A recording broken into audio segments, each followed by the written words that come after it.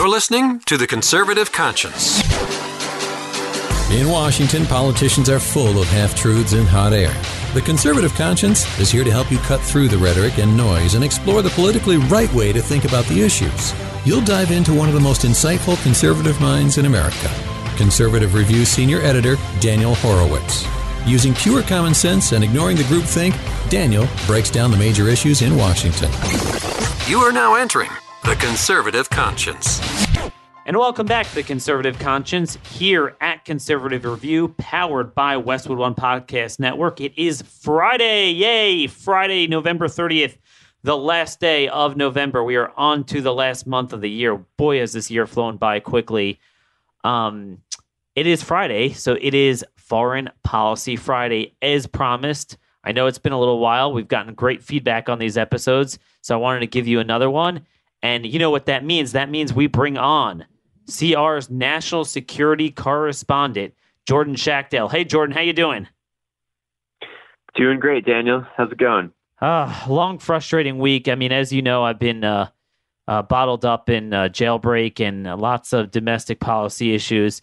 So wanted to clean up on some issues that we really haven't touched on.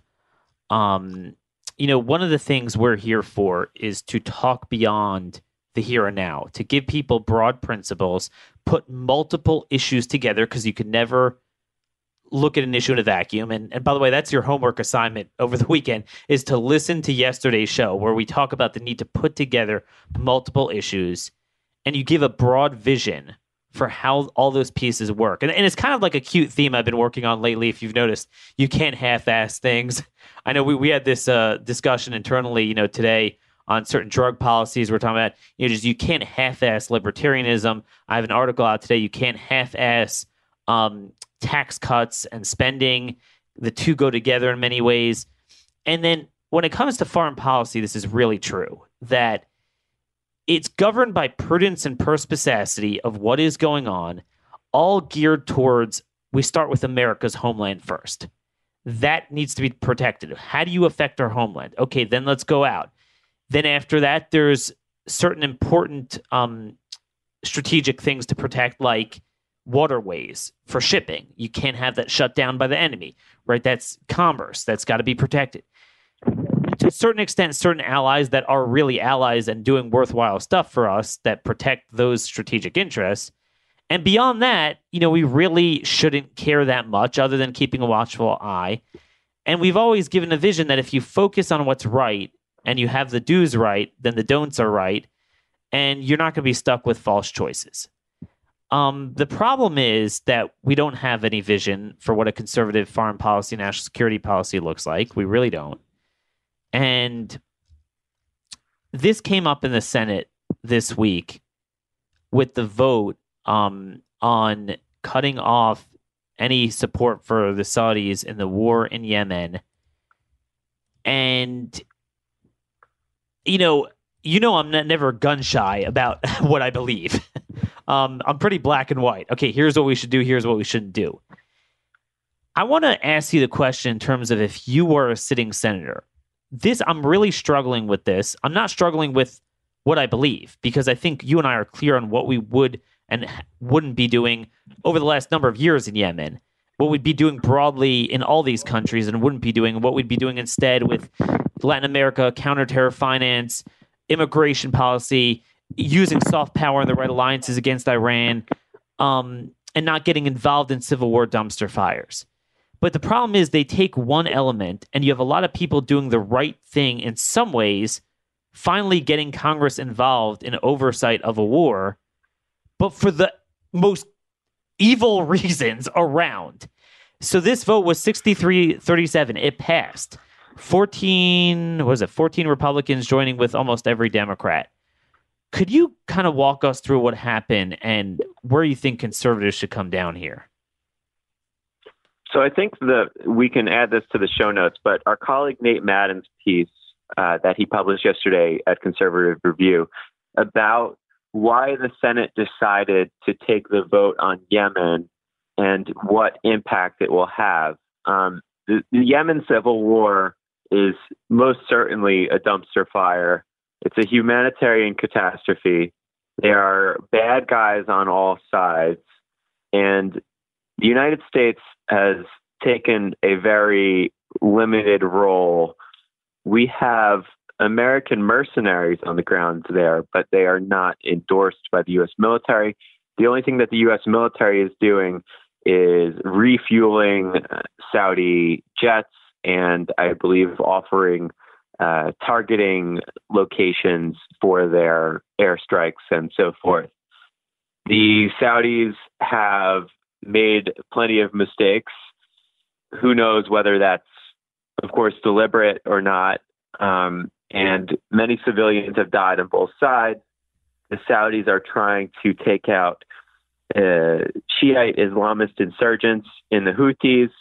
And you also have Al-Qaeda and ISIS trying to take territory in the vacuum that has been created in all the chaos. So it's resulted in an incredible famine, mass starvation, women and children being killed and executed. You have child soldiers being drafted by the Houthis. So there's a very rational position that maybe the U.S. shouldn't have a role here. It's a mess. There are some people who think that the U.S., by getting involved with Saudi Arabia, can perhaps mitigate civilian casualties because of our advanced technologies. But this is a war that the U.S. has had a pretty limited presence in. We've hit them with we've hit some Al-Qaeda, some ISIS with airstrikes. We're supporting some Saudi operations.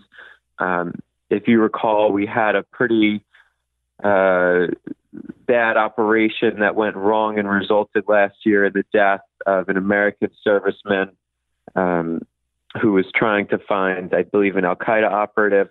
So we're all over the place. But anyway, the Senate voted to stop funding Saudi Arabia's refueling and targeting mission in Yemen. And the reason why this was not as, important as we'd want it to be in terms of discussing the Senate's war powers and such is that they basically took this vote due to the death of Jamal Khashoggi. And now the fact that, the legacy media is rallying against the Crown Prince of Saudi Arabia, and therefore the Senate is taking this virtue signaling vote, in my opinion, that it really has nothing to do with the president's involvement in the war in Yemen, which started under the Obama administration. That it all is basically, it's 100% virtue signaling. The Senate has never, there's no track record in the 21st century of the Senate trying to take back its war powers and ability to declare war. So this is all just posturing by senators. And unfortunately, to add to that, there's some senators who feel that there are some countries that they just despise, like someone like Rand Paul, Bernie Sanders. They hate Saudi Arabia. No matter what Saudi Arabia does, they hate Saudi Arabia. They have to oppose this. So that's their reason. You have senators like Bob Corker who say, who wants to side with Saudi Arabia's enemies, such as Qatar and Turkey. And that's why he's voting to stop it. So no one seems particularly interested, other than perhaps Senator Mike Lee might be the one guy who's voting because he wants to shift the balance of power to the Congress. But so that's, I think, a really good exposition of just broadly what went down. And I think what you're saying is proven by the fact that, what is it, last time when it was earlier this year when Rand and Lee brought it up, and they've been pretty consistent on this. Now, I know Rand has kind of also added the Khashoggi crap, which is disturbing, but there were maybe 6 Republicans voted for it, and now it increased to 14. And when we knew there was something awry is when we saw Lindsey Graham. Now, Lindsey loved the Yemeni war. I mean, he loves every involvement. And he certainly voted against cutting off aid to the Saudis on this last time. And now this is the first time in his life he wants to divest from a war. And it's like, this is why I ask you, I don't know. I honestly don't know what I would do if I were forced there, I probably would have voted for it. I mean, we supported it at Conservative Review earlier this year because here was our view. Our view was as part of a broader picture that Iran and Hezbollah are the problems. The other Sunni dumpster fires don't affect us. Yemen, Somalia, Afghanistan, Iraq, Syria, Niger, Chad, Marijuana, all that stuff, Sudan. There's nothing for us there except getting our guys killed for nothing. And or even where they're fighting the Shiites.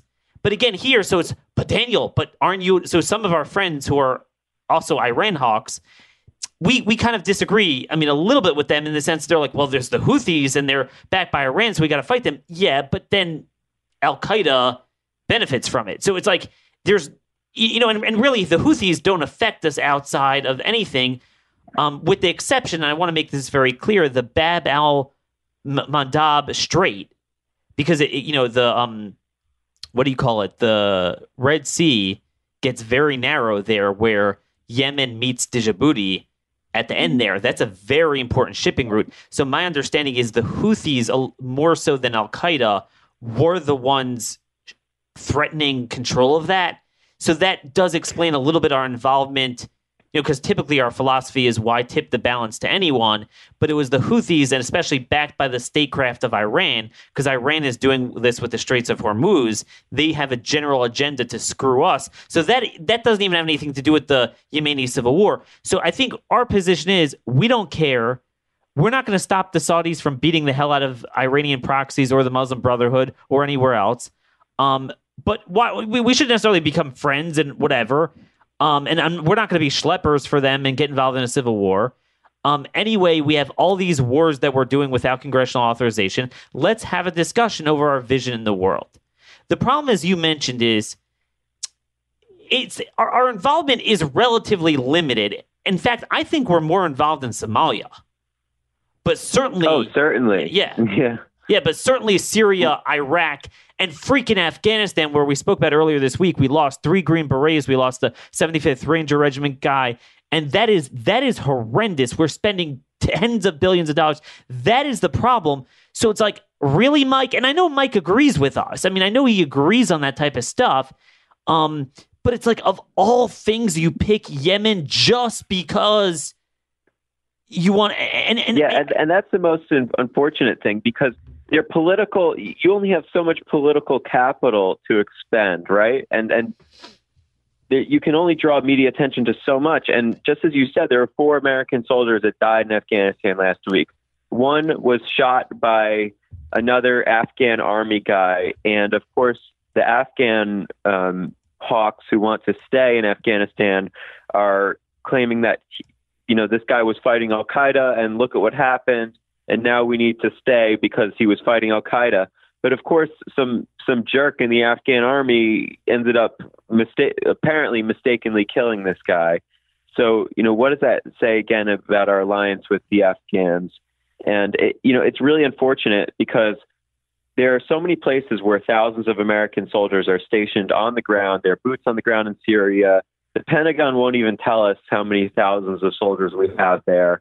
And the same goes with Afghanistan.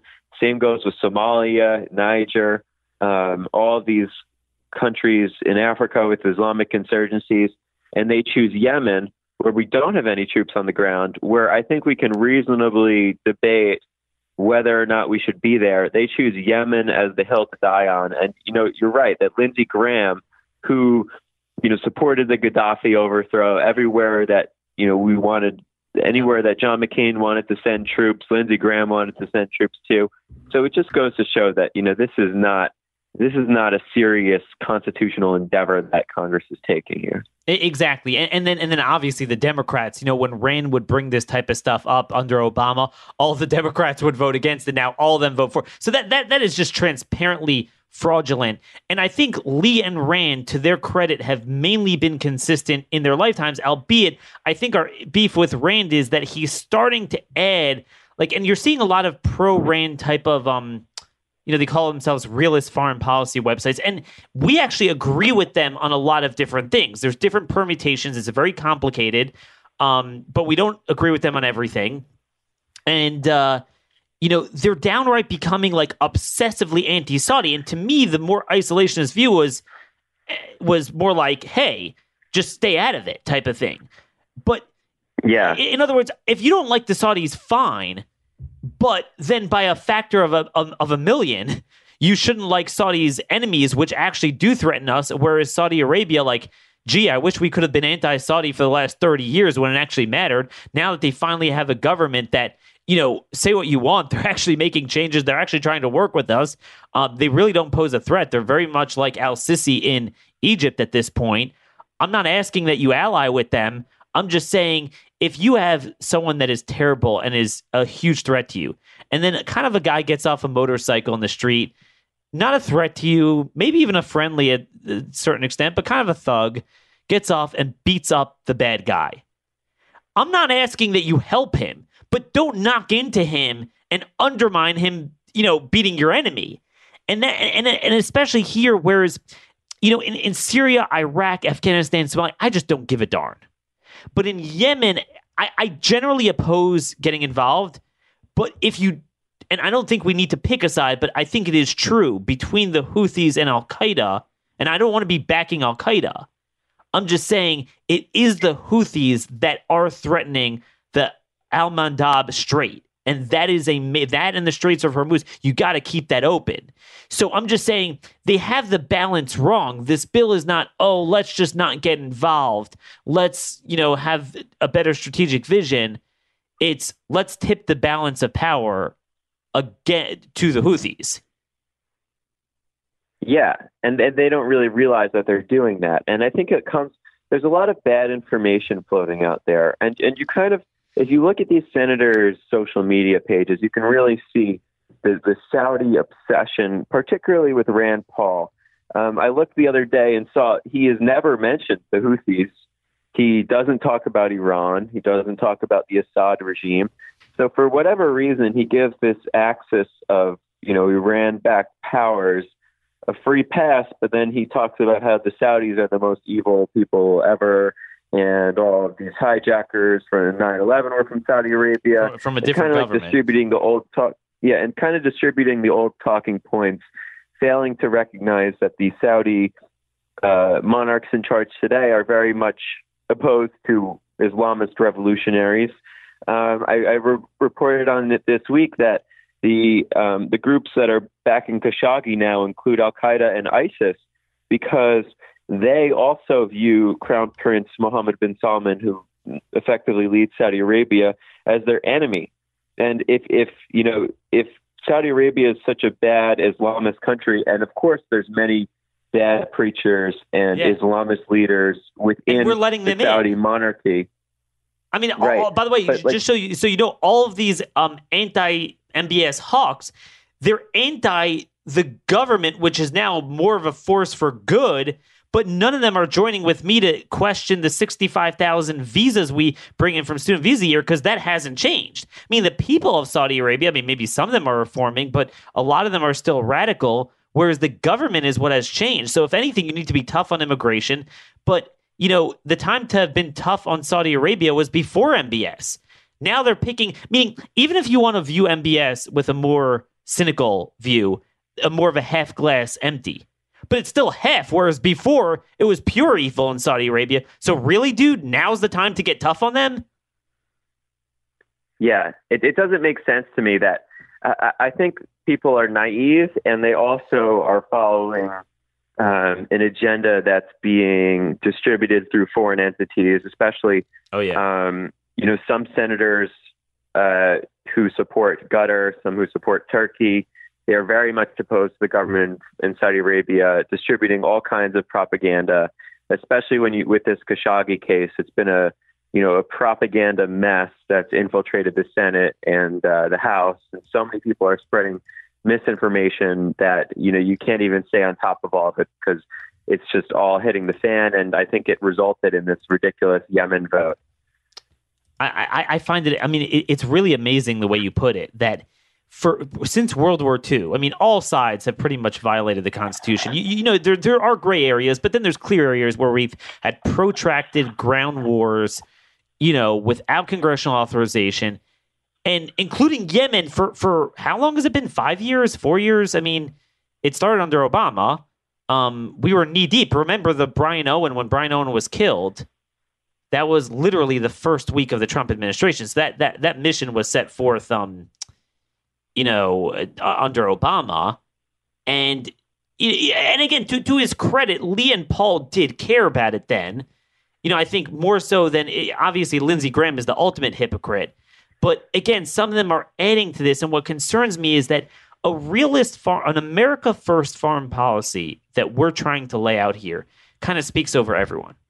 It's that it starts with immigration, both the front door visa and then the border, because we have not just the Latin American migration problem, but also the vulnerabilities.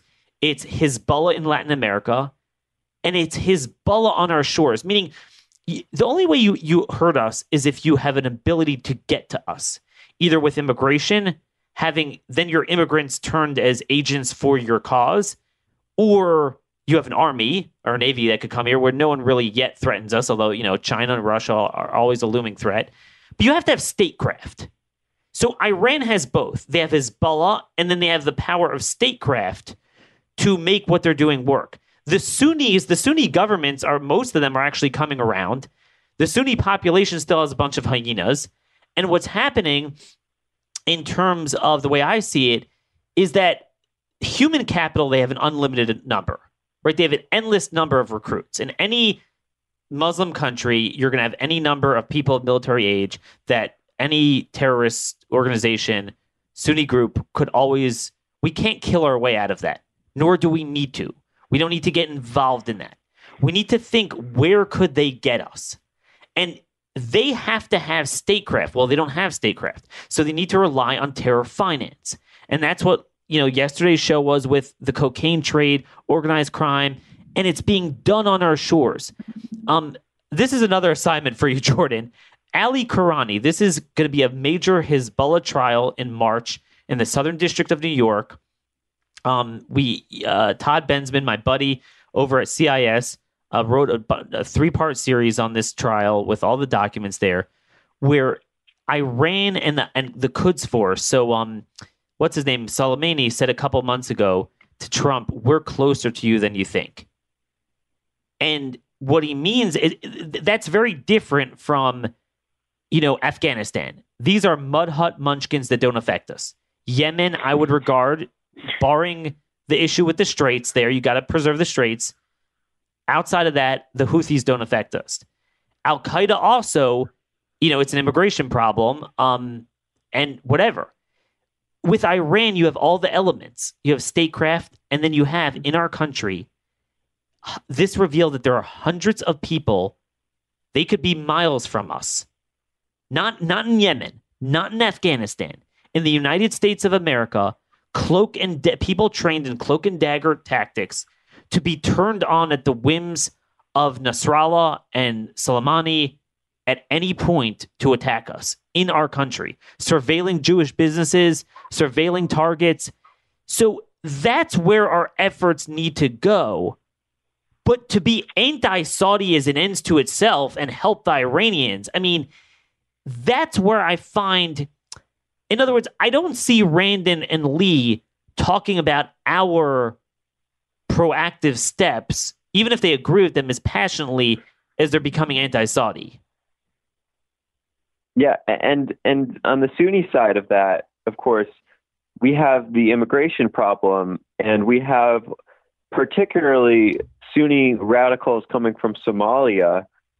We were talking about this yesterday, how a Somali man named Muhammad had tried to run over Jews leaving synagogue in Los Angeles a couple of days ago, and the media seemingly had no interest in covering it, and that these immigrants from Sunni radicalized lands, such as Syria, Somalia, and several other places, these people have a high percentage tendency when, compared to the rest of the immigrant population, to engage in radicalism. The Somali population is entirely out of control.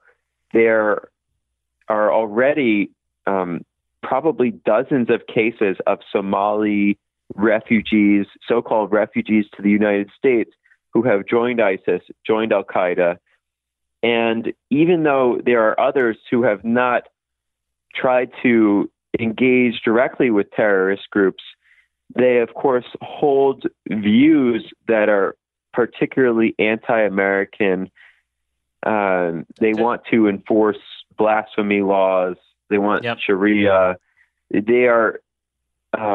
Just take a I look don't want to take a look at the Hamas caucus. We now have 2 Muslim women, right. one in Detroit area, one in Minneapolis, the Somali, that are immigrants to this country, and they're now literally Congress woman, whatever, and they're that prominent and they're that open about their views. You could imagine what we have. So what we're describing, it's not a military issue. It's not a military intervention or a foreign policy issue. It's we need to cool off on new ones. And then with the ones already here, it's a U.S. attorney's issue. It's DOJ. It's Treasury. It's, my buddy Derek Maltz, former DEA special ops guy, will tell you that the drugs are the honeypot of a lot of this. Also the EBT fraud. That it's a Homeland Security. It's FBI. That's the front line on this. We became like Europe, and we have to make sure it's not worse, where we focus on what's already here, but with one asterisk that, Iran, even without immigration, I think the Sunnis is all immigration. Iran, Hezbollah they're more powerful than a lot of these countries. Their operation is amazing, right. And that's where we need to focus on. Again, to be clear, I think you and I would disagree a little bit with our friend Tom Cotton that he's a little bit so focused on Iran that sometimes he'll be willing to get involved in a civil war to fight Iran's I don't think we need to shadow box them in every proxy war in Syria or Yemen as an end to itself. But because the way to go after them is go after them with soft power. The sanctions are crushing them if we'd only enforce them. Right. And as you mentioned before, Iran is the only Islamic supremacist adversary of ours that has the capacity to have a worldwide network of support through the drug trade, through the Mexican cartels, through international criminal networks, through jihadi groups. So that's why it's so baffling to me when a guy like Rand Paul says, okay, Yemen is the issue that we need to expend all our energy on Yemen. And it's just very strange that, hey, there's this other country here that's threatening us, that wants to build a nuclear bomb, that has agents inside the United States, as proven through recent arrests and an ongoing trial. And a lot of these people don't want to talk about that, but they're happy to talk about the politically hot issue, which is the war in Yemen because Khashoggi was killed. All because of Khashoggi. It's so backwards and ridiculous. Yeah, not because we shouldn't be refereeing Islamic civil wars, which is our view here. It's we have to now side against the Saudis. And it's like, even if you don't want to side with them, you can't deny that MBS is 1,000,000 times better than Iran, and you certainly don't want to tip the balance the other way. And again, just do our thing. But that's a lot of these libertarians. I mean, they're open borders. So, I mean, they're part of the problem because, again, my buddy Derek Maltz and Wolf Blitzer had him on. True story. In 2014, so, they didn't know who Derek Maltz was. He was officially in the Obama administration, so they didn't know that he was a conservative. Wolf Blitzer did a whole show with him, and they were willing to openly talk about that there are, quote, hundreds of Shiite-owned used car lots in America, hundreds, that are involved in the circuitous money laundering operation to fund Hezbollah through the cocaine trade, used car lots, and the banking system. And ironically, that's funding Yemen. I mean, you want to cut off the funding to that. That's the way to do it. We need to prosecute and investigate and have the FBI go through every one of these. I can't solve the foothills of Afghanistan. I can't solve the sand dunes of Yemen, but I could solve our own country. And that's the thing. But again, one more asterisk. I think a guy like Tucker Carlson, an ally of ours, would agree on all of this, but he would just say, so therefore it's all immigration, it's all, homeland, and, what do I care about Iran? But I think the issue with that is, like you said, no other country is at a state level Islamic supremacist and this maniacal and is trying to get a nuclear bomb. Because if you have the two together, we're screwed. Because even more so than North Korea, where I always joke around, they don't believe in an afterlife. They want the Chivas Regal and the women in this world. So, they don't want to end it. These guys want to bring about the apocalypse. So, I mean, you have to have your nuclear offensive and defensive deterrent, and you don't have to go to war with them. You just crush them, which leads me to my next thing. I want to talk about the Iran deal. So I believe it was Monday or Tuesday in Brussels. What's that guy's name? The Iranian, not Soleimani, but the head of their nuclear program, Ali Akbar Salehi. I could never pronounce these names, whatever. He's the head of Iran's nuclear agency. It might have been other people too, but he, I think, was the lead of the delegation, met with It was Germany, France, and the Belgian leadership. I'm sure Mogherini, whatever her name is, the foreign minister of the EU, was there in Brussels. I'm not sure if the British were involved. And they talked about how to bust American sanctions. This is really where the rubber meets the road. What are we saying again that affects us? I want everyone to see what affects us. Iran has... Go ahead. Well, I think that when we talk about sanctions, a lot of people bring up, well, this might make the Iranian people suffer, and we don't want the Iranian people to suffer. And while that's true, we have to recognize that the Iranian people are going to continue to suffer under the Iranian regime. And we need to, besides the Iranian people, whether or not, they're living their best life, that is a very secondary priority to protecting the nation. So if we want, that's why I fully support as harsh as sanctions can be. And it's unfortunate that we still have officials in government who are giving these loopholes to countries like China, Turkey, because they feel the need to still engage in trade.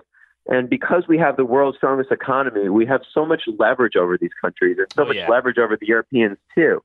And the Europeans should be shamed for doing something like this, to try to bust the sanctions because their energy giants want to make billions of dollars from deals with the Iranian regime. We've spoken plenty about how evil and malicious and, committed to an Islamic revolution that the Iranian regime is. And that's why it's so important to, the Trump administration has essentially endorsed the aspirations of the Iranian people, which means endorsing not regime change through military force, but we need to push as hard as we can with the sanctions so these networks that reach into the United States can't operate as well. Because when their funds dry up, they can't book hundreds of plane tickets for their narco traffickers and Hezbollah. And they can't get weapons. And they have to decide whether they want to fund these wars in Yemen, fund these wars in Lebanon and Syria, fund Hamas. When the Iranian regime starts running out of money, that's when they have to deal with all these problems, whether it's domestically or with their foreign engagements. So when it comes to sanctions policy, I think, I agree that maximum pressure is the best policy, and we need to hold the Europeans to account too. And I think Trump, until now, they've gone a little weak on some of these loopholes. I'm trying to get the latest on it. You let us know if you have any updates on that. But he has proven that this false choice, you either capitulate or go to like a physical war with them. No, we're crushing them. They're so desperate. Every week they're headed over there. So here's what they're doing. And this is what gets important. Most of our audience is Christian Zionist, Jewish Zionist. They care about Israel. biblically, as an end to itself, aside from America. They understand the threat of Iran. But there's a group of people I want to talk to that are, at heart with us, America first, with us on immigration, but they're like, dude, I don't care about Iran. I don't know, why do you get me? That's kind of where Tucker is. And I think what they need to understand is this. I want to tie all this together. What's happening to Europe is something we don't want to happen to us. Europe, there's a reason they're doing this. So, a lot of them, they're just a bunch of SOBs, but there's a reason. They're motivated by fear. Iran has them around the neck, or a different body part. What they're doing is they're using the cloak and dagger. They're literally fomenting IRGC attacks while then saying, hey, about those sanctions, we better talk here. So you had in October this attack against the organization Awaz Arabs. This was it's the Iranian Arab minority diaspora that's in Copenhagen, and there was an entire Iranian terror squad that was busted up trying to attack them. There was a big planned attack in Paris over the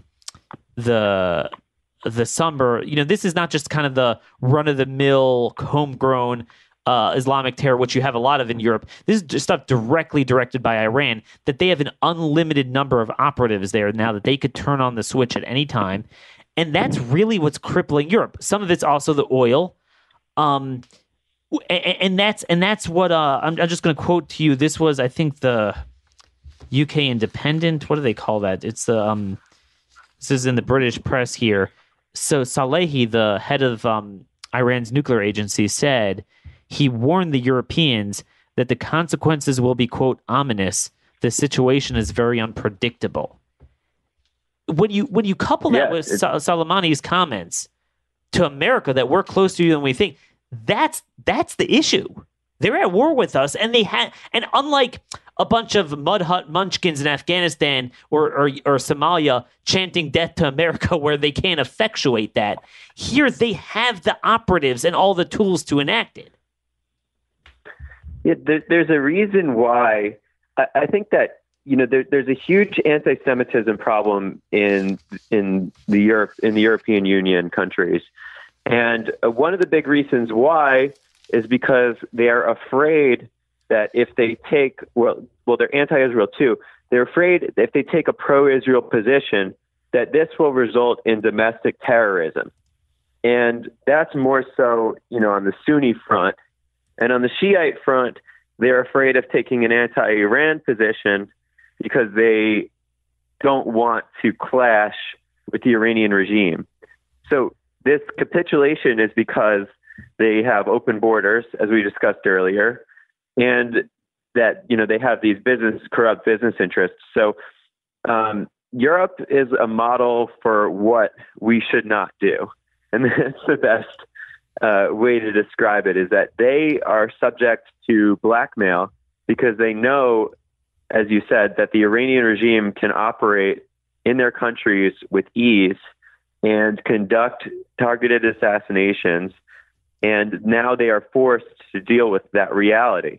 So for the United States to prevent that situation from happening, of course, the big issue is confronting Iran on every side, and of course, the immigration front too.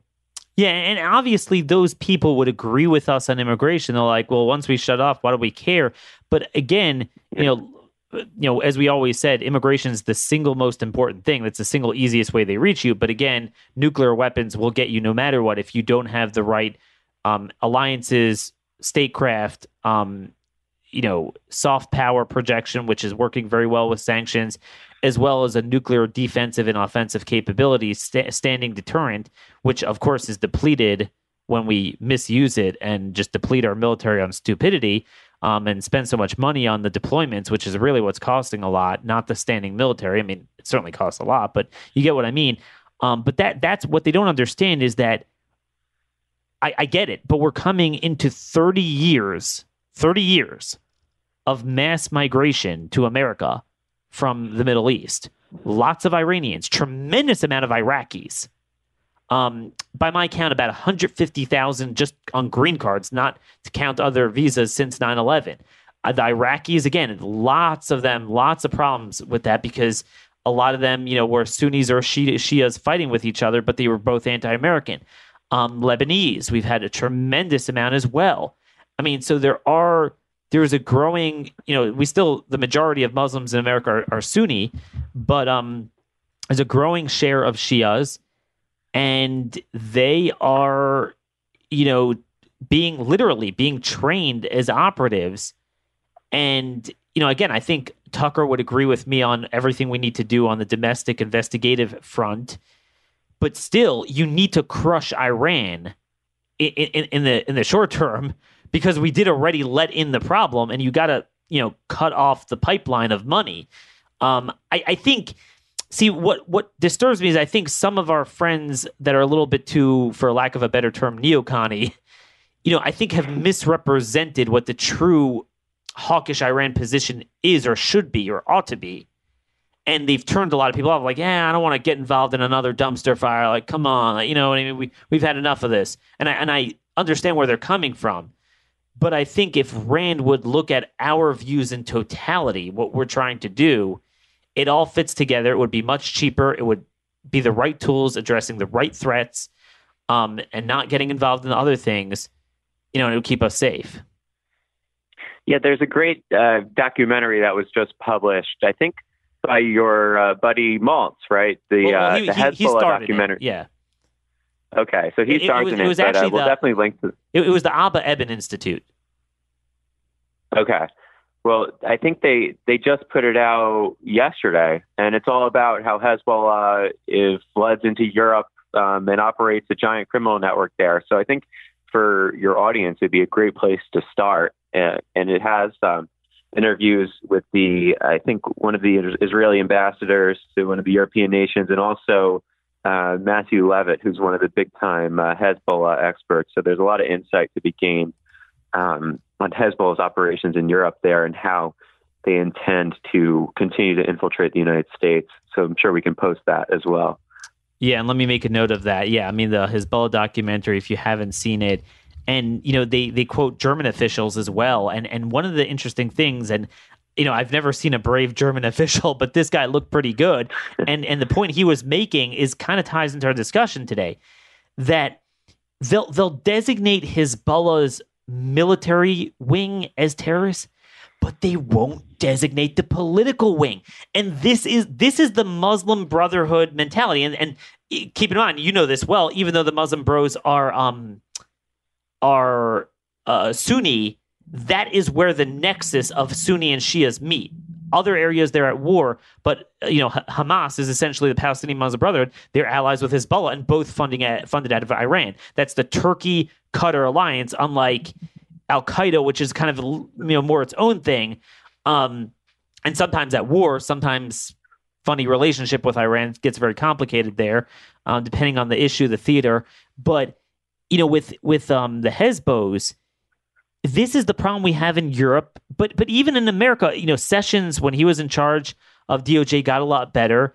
I think we could be stronger at Treasury. That they know we have See, you don't need to go into the foothills of Iran and spend $1 trillion and lose 10,000 soldiers. It's these charities. It's following, they talk about that. You follow up on the Holy Land Foundation trial, which we should have done. On that, there might be a statute of limitations on, I don't know, but there's so many others. We got to do this. We know where they are. They're in our country. If we have intel on every nook and cranny in Afghanistan, I mean, we got to have our own country down. And that's where the front line is. It's here. Foreign policy begins on our own shores, where it's literally all these organizations that we know it's just political correctness. We don't want to go after them, whether it's the drugs. Again, most of it is still the Latin American stuff, but there's a big contingent of the drug trade that's Middle Eastern. And this is why I think this is why it's so important that we demand more from our congressional representatives. We have to tell them, everyone should be telling their congressmen and senators that, yes, okay, great, you're voting on the war in Yemen, but what are you doing about these Islamist front groups in the United States? What are you doing about these, Shiite supremacists and Sunni supremacists, foreign-funded mosques funded by Qatar, force them to tackle the issues that aren't so politically advantageous to them, but that more so are more important Boom. to understanding our national security interests. Bada, and bada, I would like to bong. see. Wow. Yeah. No, I'm just like singing here. That's awesome. and I wish that, there are some really solid congressional leaders. Ron DeSantis, he's going to be governor of Florida. He was, fighting tooth and nail on a lot of these issues. And there are people out there, but unfortunately, they're very much in the minority in Congress. But we need to empower these voices, whether it's the newly elected Congressman Chip Roy. I know he's interested in this stuff too. Yes. And Senator Ted Cruz has led the way on a lot of this stuff. And there are people out there that we can unite behind and really help them shine a light and rally support. Because Mitch McConnell, we know that the Republican leadership, they're not going to take any bill seriously unless they think that the majority of senators and congressmen care about this issue, or that the American people are putting up a stink. So, that's if you really want to tackle our national security interests, it starts with, demanding more from the jokesters on the Hill. So you bring up an interesting point. Like Ron was a brilliant guy, and he was a guy I could always schmooze with, offline, and he got this just different vision. He wasn't a neocon. He understood all the dumpster fire civil wars. He understood we just need it's the immigration issue, but he understood the threat of Iran and how that ties in. This was something we could always talk about. Whereas like Cotton, and I know I've been an ally with him against Lee on the jailbreak stuff, but unlike this, and he gets Iran very well, but then he's a little bit too much the other way, where he's like, well, then we have to get involved to counter Iran in every one of these theaters and get involved in all this stuff. And he's very much still bought into that type of mentality. And really everyone, I think, is kind of missing the boat, or sometimes each one has one piece of the puzzle right, but not the full amalgamation of the policies and how they reinforce each other. Because you just can't. You said something very interesting, how they just grab up what's politically advantageous. Let's go back to this half-assing thing that really bothers me. So I spoke about this yesterday when I talked about the jailbreak, and everyone's up in arms about criminal justice reform, over-incarceration or over-prosecution. And I said, what's funny? I don't see anyone talking about really going after the over-prosecution of self-defense. Like people arrested for self-defense and they're railroaded, and different types of crime. Or we talked about the Navy SEAL Eddie Gallagher. But just in general, a lot of these cases with the military code of conduct where they're being prosecuted for doing too good of a job fighting the enemy. Like, why is nobody suddenly like, these guys are facing life without parole? What, where are all these voices? Where are all they? Or all these libertarians that are so like, they're so libertarian on drugs, on like illicit drugs. But then when government is totally going after pain patients for legitimate prescriptions, then they're kind of quiet. Like maybe they'll disagree with it, but they're never going to forcefully do what I'm doing. And there's a common thread to all of this: virtue signaling. It's whatever the media says and the political elites say is kosher to do. That's where you plant your flag. Now, I don't want to smear them, because sometimes they're doing it maybe for the right reasons, but they'll only be visceral about it where they know the left agrees with them. So Mike Lee is standing on Yemen, well, because they're the cool kids because of Khashoggi. I know, I want to be very fair. He was doing this long before that. He was very consistent, and I agreed with him on that. But it's like, you know what I mean? You get always the progressive half of the policy, but you don't get the conservative half of it. Yeah, and I think you perfectly labeled this as the era of click-servatism. I think that you coined that one, right? And the congressmen and senators in this day and age, are motivated by personal power and social media virtue signaling. And I think that you can attribute that label to, unfortunately, the majority of them. And the only benefit of that is that if they think that there's a big issue that they need to get behind, they are going to say something about it. So that's why we need to mobilize our foreign policy coalition and really, get some of our priorities moving, because if we don't, it's going to be the same old Yemen, Khashoggi, and then they're going to move on to stuff that they weren't elected on, which is criminal justice reform, massive subsidies, farm bills. And when you have an undirected Congress, we shouldn't, and this is more of a media criticism, but we shouldn't let them control these narratives. And they're entirely useless to us if they're going to talk about this stuff that we didn't elect. Like, what's the difference between Republicans and Democrats if we're just going to debate what you label as jailbreak? That's not a statesman. In other words, like, if you are always like that and you really feel that's a pressing issue, fine. But what you're describing here is not even a conservative or liberal thing. Forget about what you believe on Yemen, what you believe in. Let's say this wasn't Khashoggi. Let's say this wasn't a guy that was really a dirtbag and we shouldn't even care about. A pro Al-Qaeda, friend of bin Laden, yada yada. Let's say it was just in general. You have to have a vision on foreign policy. For example, let's say the Japanese, even though they're first world, they still do things different than America. So let's say they beat the hell out of a North Korean to death. And let's say he wasn't even such a bad guy. All right, we wouldn't do it. Maybe we think they shouldn't have done it. We wish they wouldn't have done it. But are we going to then side with North Korea over Japan? Because, it's just stupid. And that's what disturbs me, that this has been the hallmark of my show. And really what we've all been trying to do at Conservative Review since we started. Not just our view of the given issue, but the panoply and array of issues that we do focus on and discuss.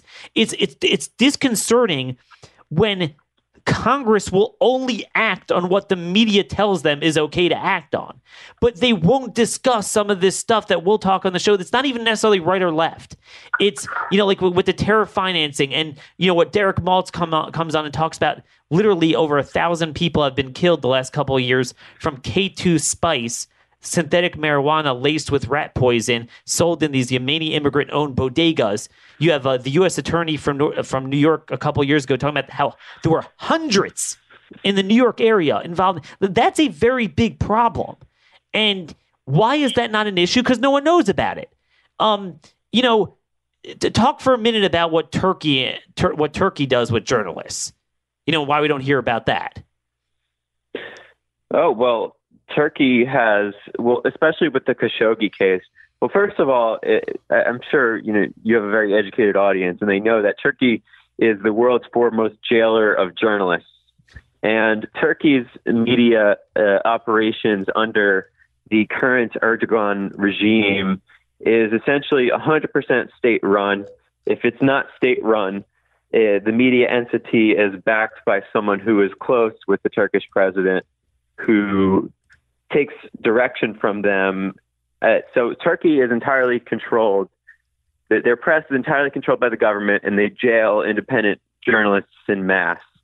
And what they have been doing with the Khashoggi case is Turkish correspondents and intelligence operatives in the United States have been slowly shipping stories to U.S. correspondents under the cover of anonymity, offering exclusive details about the Khashoggi case.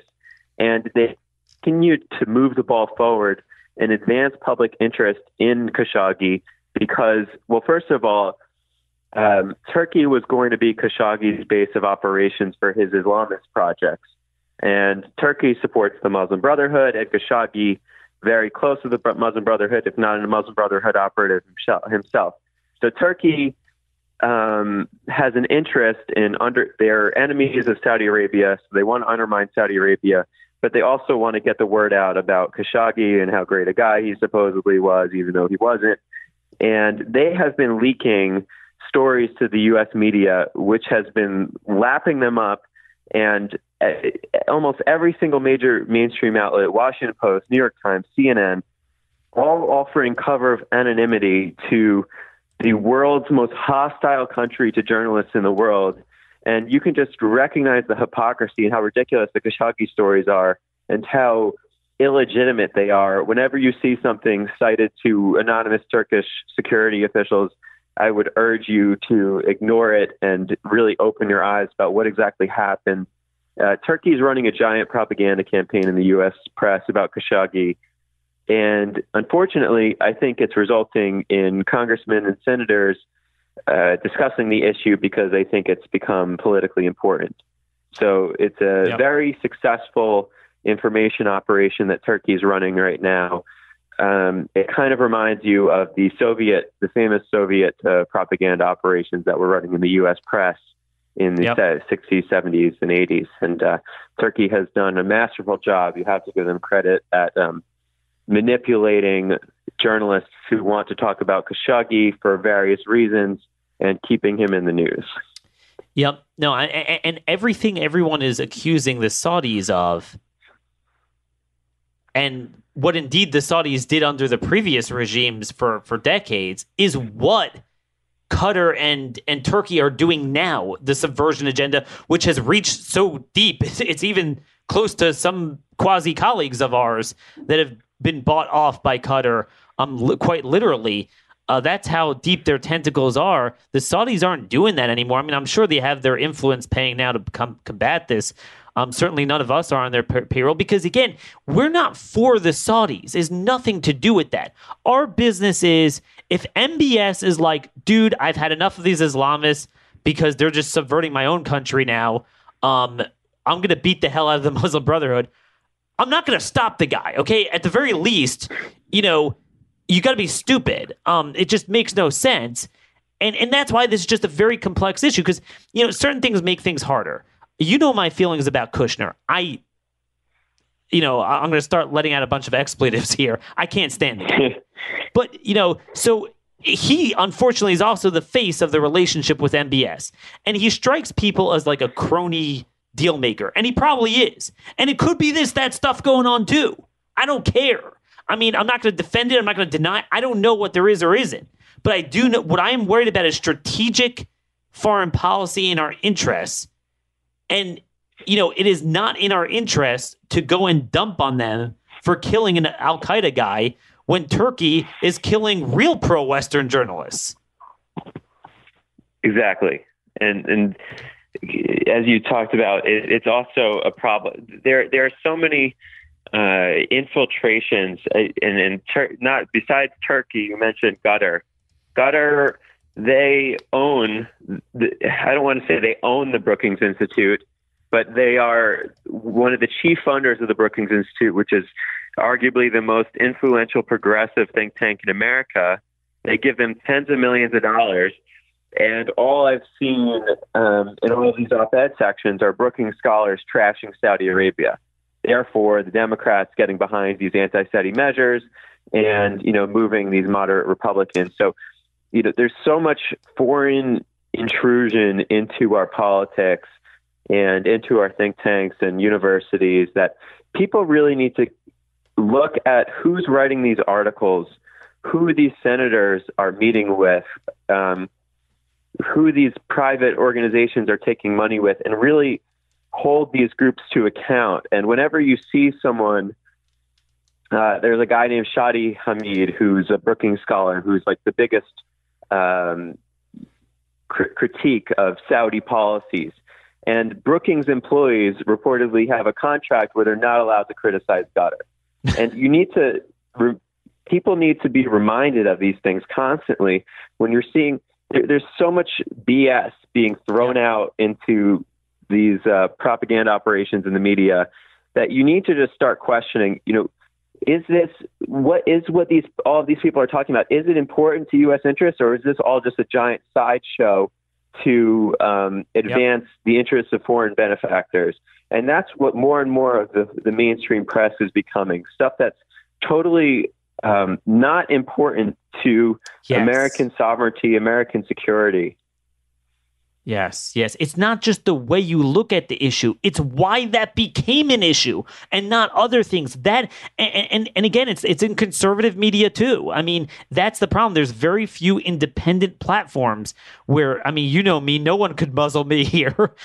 No one could get away with that. You know, whether you agree with me or disagree. You can rest assured that when Daniel and I are writing something, that it is our perspective and our perspective only. we never get muzzled, which is why I'm thankful for this. You know, I'm never going to get on Fox News. I'm never going to get anywhere else, but I'm thankful for our own platform, because it's like, whether you agree with me or like, hey, Daniel, I think today you're off base. You know, it's not like, hey, someone from a pharmaceutical company or someone from an energy company or someone from here just got a hold of me. You know, it's very consistent. We've given this philosophy for years. But the Qataris, and send me after we get off the air, I want to put in the show notes the Tablet Magazine article on Qatar buying influence in the conservative movement. That's very important, because we know people have been bought off in that sphere, and that's and that was in place for several years already before the Khashoggi thing came into place. So right when they had that, they just pounced. They had the infrastructure, and I'm telling you, politics is an art. It's not a science. You can't look at things individually. It's an art that you have to put things together. You have to understand policy in order to understand politics. You have to understand politics in order to understand policy. And I'm seeing this on Jailbreak. It's like, why? And it's like low-level offenders locked up forever. Low-level offenders, like, and they'll get your brains focused. It's like, that's the Khashoggi of criminal justice. Or you could do with immigration. You know, it's all the kid that's going to serve in the military, and all these straw men. Everything's a straw man. Abortion will be all about the woman getting raped. You know, they're very good at getting your brains focused on what they want you to focus on. Then we sit and debate it, and we should all be asking, is that really the issue? You know, everything is true in life. When you're talking about world affairs, there's a lot of terrible people doing terrible things terribly to other terrible people who are often even more terrible. So you can't pull out one of those ingredients in a vacuum. You got to be smart, which is why we're continued here, our commitment that we're going to give you a full picture: domestic, foreign policy, national security, cultural issues, you name it.